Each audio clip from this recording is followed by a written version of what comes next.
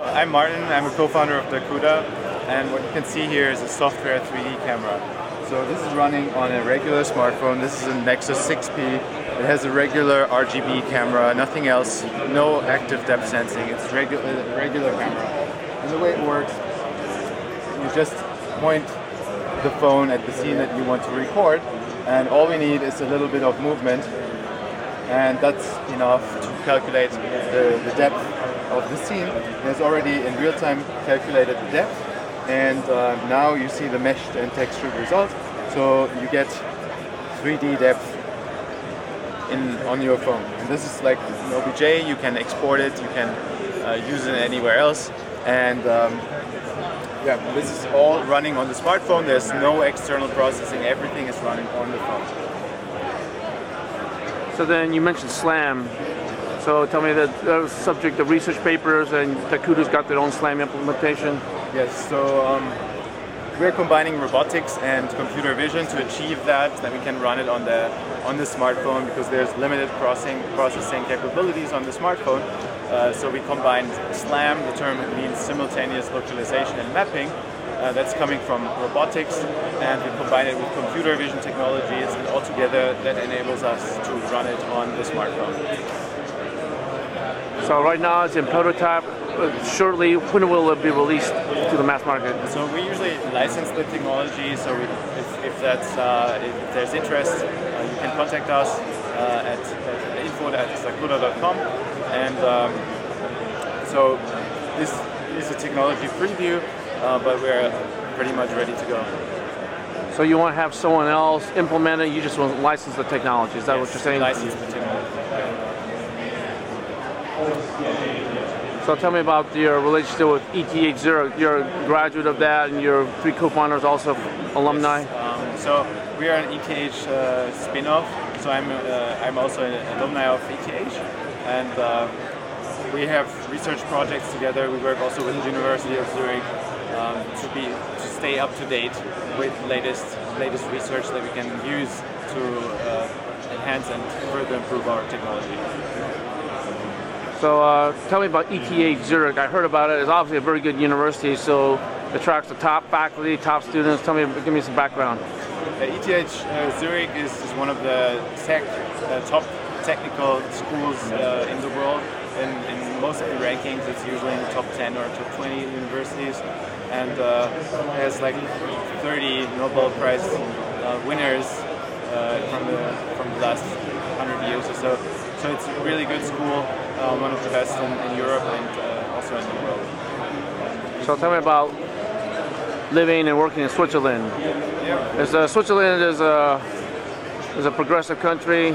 Well, Switzerland is a small country, but it's really nice because we have a lot of nature, a lot of smaller things. But another thing to mention is that especially Zurich has the highest density of computer vision and robotics researchers in the whole world. So it's very special, and that's why we have also Disney Research, for example, is there. Google is there. So it's a very nice environment for computer vision and robotics. So what about lifestyle, exercise, mountain biking, skiing, all sorts of sports, right? Yes, I mean sports and lifestyle is very big in Switzerland. So you have everything you need. You have lakes, you have mountains, you have everything that's good for, or that's worth living. So the work-life balance is pretty good. Like in America, it's insane, hyper-competitive. Like in Switzerland, is a little better balance between work and life. Well, life in Switzerland is nice. You have a nice life-work balance, but it's not as competitive, I would say, as in the US. But we focus on achieving things with the team. That's something that we think is our strength, and so that gives us the very good results, as you can see. Tell me about Switzerland in terms of STEM, science, technology, engineering, math. Is Swiss culture and society very attuned to STEM, whereas in America it seems to be a STEM crisis, not recruiting young American boys and girls to go into STEM careers. There's so many Europeans, India, from China, getting PhDs from American universities. What happened to Americans. They look like they disappeared. It's a leadership problem. Whereas in Switzerland, like Europe in general, Germany, Finland, they're very progressive. They're STEM aware, right? Yeah, I mean, Switzerland is also attracting more and more people from all over the world. However, like the Swiss are also very into technology, into research, and that's why you also see a lot of people from Switzerland and the surrounding countries having great research results. But I think the ETH especially is very international also, and everyone can benefit from the international community that is also there in Zurich, Switzerland. So congratulations, a real interesting product. I mean, the demonstration is very compelling. You scan it, boom, it up pops like an incredible 3D model. Yes. So then it's like people say, well, I want it.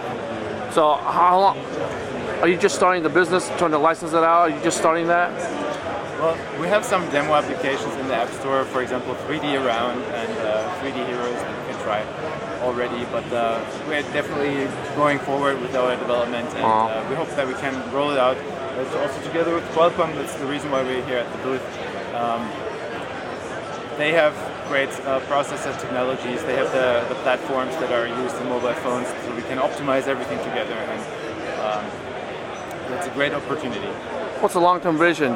Do you want to change the world like Steve Jobs? How do you want to change the world with something like this? This is, I think it's, we want to enable everyone to be able to scan in 3D anything in surrounding, not only objects but also space and everything, just using a regular smartphone without having to add costs for additional 3D depth sensing hardware. So all you need with our solution is what you already have in your smartphone. That's a normal RGB camera. thanks again. So good luck to your company. Thank you very much.